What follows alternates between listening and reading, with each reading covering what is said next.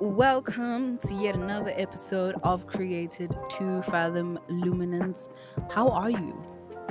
How are you? How are you? How are you? Um, I'm good. I'm okay. This week has been interesting. Because I feel like sort of the veil of delusion is starting to be lifted. Where I'm like, when am I gonna get a job? I've been applying. I want to work. When is that happening? But you know what? All in good timing. It will happen when the time is right. I hope you are well. I hope you have peace in your heart. I hope that your heart is good. Is good. I had a guy that I liked that used to ask me, "How's your heart?" And I was never the same. I was never the same. After that, like every time I hear that or I think of asking someone that, I'm like, But anyway, we're not here to talk about men, guys. We're here to talk about part two of why I left the church, why I left the institution of church.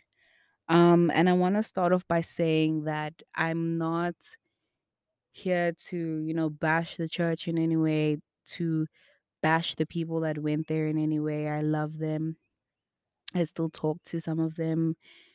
It's been great. I think that there are good things that I was taught in that space, but equally, there are so many traumas that came from me being there that I want to share, that I want to talk about. And I genuinely hope that the institution itself is in a better place. Genuinely, I don't wish ill on the institution. I don't wish ill on anybody that still goes there. I think it's great that they found a community that they can find peace in. It just wasn't for me. That's not where my peace came from. Although it did provide peace at some points, for the most part, I did not have peace there. Um, which is why I had to leave. But I also want to talk about church hurts. Church hurt is also one of the main reasons I left. I just felt like, yes, like I keep saying, people are imperfect and people are going to hurt you intentionally or unintentionally. It's part of life. But in a space that claims to hold itself to the standard of the Bible, I would expect better ways to navigate forgiveness and better ways to navigate how to like treat people. And if you have missed the mark in that area, like own up, you know, be accountable. Or if I confront you about that and I say, hey, you did X, Y, and Z, don't gaslight me. It was like the whole thing of just being gaslit. I remember even like being gaslit about the fact that I was depressed.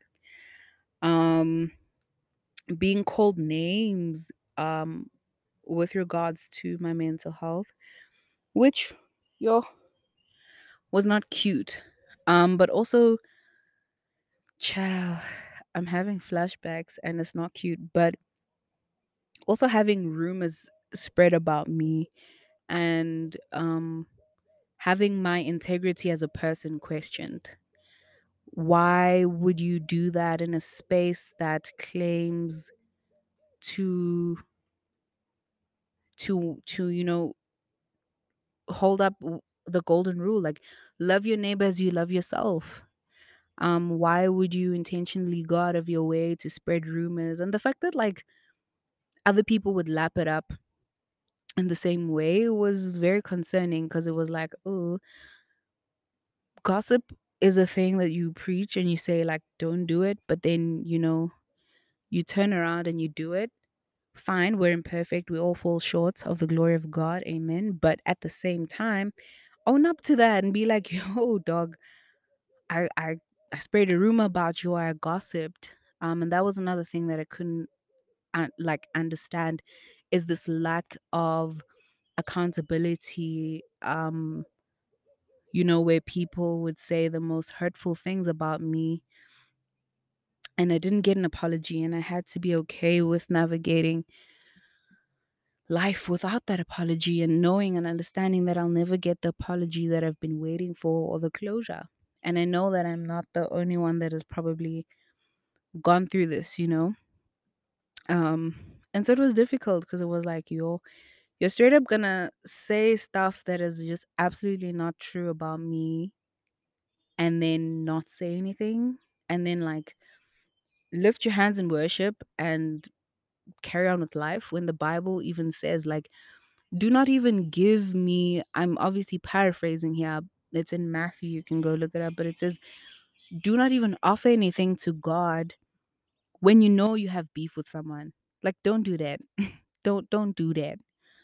Um and so it was like, yo, guys, how? Njani. And that was like the tipping point for me. That was one of the things that hurt the most, where I was like, yo, okay, so no one's gonna call this person out, Vele. Alright, bet. Um, and speaking on the double standard. So in my church, I said my church, in the church that I went to, uh, women were not allowed. I don't know now.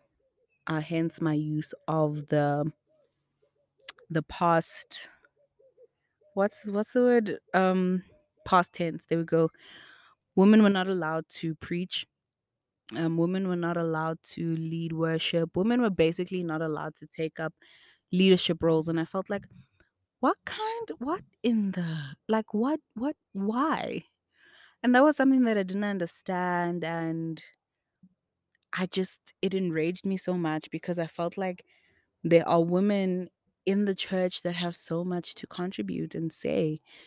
Even when women were on stage and could say something, it was either that they were with a man, preferably their husband, or someone that they were leading like the sermon with, that was a man, or it was a separate class woman where they could fully just like jump in and lead. And I didn't get that. Why? And if you have an answer and you're listening to this, please unpack this for me, because I don't understand. What is it that a woman can't do behind the pulpit that a man can? Please unpack this for me if you know the answer, because still it's one of those things that disgruntle me. It's 2023, brah. Come on. But to return to a point that I mentioned in the previous episode, where I spoke about navigating blackness and Christianity, and I touched a bit on like the racism and microaggressions. Again, like there was no space for practices as a black person, and I'm gonna use like lobola as an example, right? In African, let me not say African, because Africa is vast and there's so many different cultures, but particularly in Zulu culture, once you have asked for someone's hand in marriage and the two families have come together and have agreed, and certain rituals were performed, um, and money, or cows in the form of money were exchanged, then you're married to that person. Like that's your man, that's your king, or that's your queen, even legally, contractually, that is a binding contract. The law recognizes that as marriage. And I remember, the church sort of delegitimizing ilobola, and cultural practices around that as marriage. And I was like, why? Where does this come from? Like, why? And that's what I mean when I say there was no space to navigate being black and navigating your culture in that space. It was also, the whole thing of uh you know amadlozi, like ancestors. I have never, I think in the, when I had spent some time in the church, I was very opposed to ancestors and the spiritual practices around like African spirituality, because that's what that's what was taught. It was almost like African spiritual practices were demonized. In fact, they were, not even, it was almost, they were definitely 100% demonized. And I just felt like, how are we supposed to navigate Africanness and being black if we can't even acknowledge the people that walked before us and acknowledge that they could even potentially have a role to play in the lives that we live here on earth and the path that we walk, you know? And it was so demonized to the extent that I remember someone, calling like African spiritual practices witchcraft, but in the same breath, at like um lobola negotiations, you're still going to slaughter a cow. For who? Why? What are you doing that for? And that's another thing, like this dichotomy between being Christian and being African, but then you're still sort of clinging to African spiritual practices as a Christian because culturally it's right. Like, let's draw the line somewhere. If you say that you belong to the Jesus kingdom, which I personally don't think negates African spirituality, but that's a whole other conversation. Um, that I want to have someone on here for. But if you say that, then, do things the Jesus way, as you claim, which sounds very Eurocentric to me in any case, but do things that way. If you're going to do things the, in inverted commas, African way, then do things that way. But don't have double standards when it comes to things like that. And that's another thing that sort of irked me, where it was like, why? Why? And to hop onto double standards again, I did speak about this, touch on this briefly in the previous episode, is double standards when it came to modesty. Like the way that women would dress. Like, for example, obviously everyone is built different. Me, if I'm thicker than a snicker, um, and I wear shorts, obviously it's gonna because I'm juicy, right? But someone else that's not built that way, it would be okay for them to wear the exact same shorts. But for me, it's a problem. Why? Why?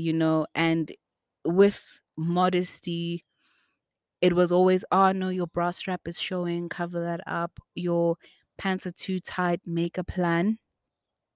Like your top is too short, or whatever the case was. But modesty was a thing. And whenever I would hear the reasons for modesty, it would be you're making the brothers struggle. Hi, Bo. Hi, Bo. Hi, Bo. So the brothers really lack self-control. Like, they lack self-control. They don't know that women have boobs and we wear bras, and those bras have straps. Like, you know? And it was always, no, brothers will struggle. No, like, you wanna save yourself, you want to save their eyes. And why that irked me so much, because it was like, it affected the way that I viewed my body. I hated my body for the longest time because I felt like, oh, it's just an object of sexualization. And it even still affects the way that I dress today, where I struggled for the longest time to wear tights even in public, or wear tank tops, or wear things that made me, that were too like revealing, because I felt like, oh, okay, this is going to attract unnecessary attention that sexually, that narrative perpetuates rape culture, actually, because now you're like, okay, cool, shop, I'm supposed to cover up because this is too tight, or this is too revealing. So when someone rapes me, I deserved it because um of the way I dressed. That's nonsense. Like, stop pushing this narrative. And yeah, like, that's why I had to leave. The brothers were never told, like, um cover up your arms, because you're making the sisters struggle or whatever the case was. It was always like, oh yeah, like it was more, let me say it was more acceptable um in that sense. Like they were never, in my experience or from my perspective, they were never sort of as hectic about modesty when it came to men as they were with women. And while I'm on this, I also want to touch on like dating culture in the church. So the fact that there were always more women than men was wild, because obviously that meant that like the men had more options. Ugh, options to choose from when it came to the woman they wanted to date or marry, etc. Whereas women, like, we didn't really have like that many options, and it almost got to a point where I felt like the brothers obviously could pick and choose who they wanted, right? And I was never like one of the chosen ones, so to speak.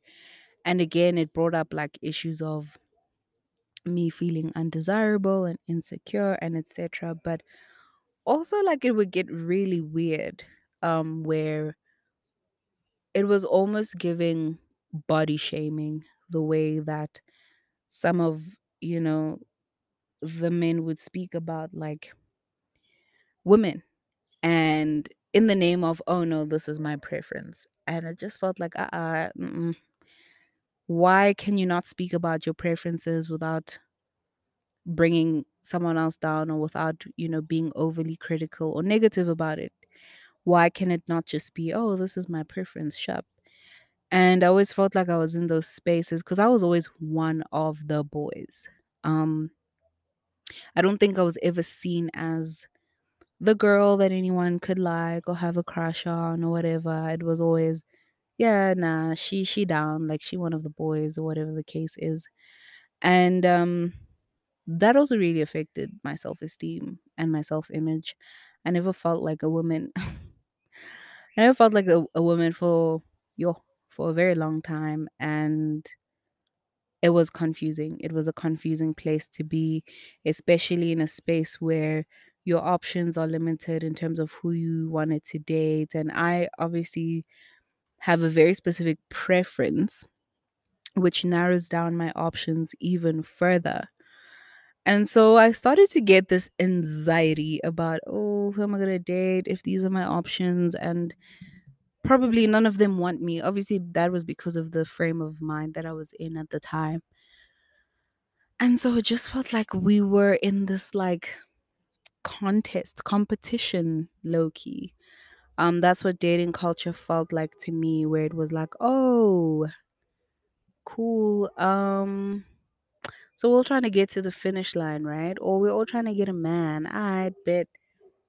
Let's see who they want the most. And although that probably wasn't what was really happening, it felt like it. It felt like if I need to get a man, I need to compete for their attention. I need to be the most spiritual, whatever that means.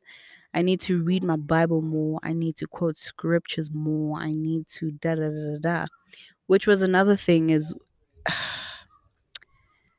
being in that space, there was a hierarchy, like an unspoken hierarchy. And I think this happens in most churches, where there's like the pastors and their family who are at the top of the hierarchy, and then there are those elders and other leaders who are come second in the hierarchy, and then everyone else that is most popular or works the best job is like third, and then like the rest at the bottom. And I obviously was always at the bottom of the hierarchy. Father never went to the church, and my mom left the church um sometimes. So naturally I was always sort of at the bottom of the hierarchy, and I felt it. I felt it, and I felt like, and it was even worse because it was like being in the arts, where every second person questioned what I wanted to do. And on top of that, being black and being a woman where I just did not feel like I had the space, just felt like it all counted against me, which was, yeah, it sucked, obviously. Um, yeah, and so it was just like difficult to navigate a space like that. I didn't fully feel like the institution had my back in that regard. And like I said, it was having a bearing on my mental health. I would get anxious every time I'd step up into the building. I would intentionally sit at the back in case I had an anxiety attack, so I could like run out if I needed to. I'd also sit at the back because I just I felt like once the service was over, I didn't want to socialize. That's another thing, like the way it perpetuated the fact that extroverts, the way it perpetuated this myth that extroverts are superior to introverts. Like if you could go around and socialize with everybody, then you're sort of better. They obviously wouldn't say it and it wouldn't be that like obvious, but it felt like, extroversion was perpetuated as like the more superior end of the spectrum. And introverts were always like weird. Um especially when it came to like reaching out, like sharing your faith.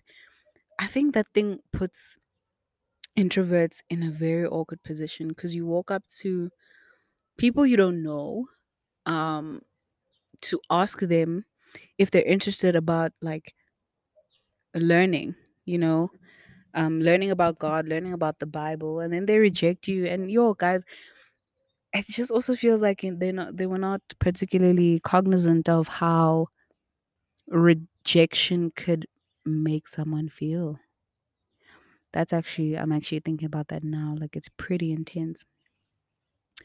But yeah, yo, there's so much still to unpack. But those are the things that are sort of at the top of my head, that all of these things created like a church trauma, church hurt, that I just found it so hard to return to myself.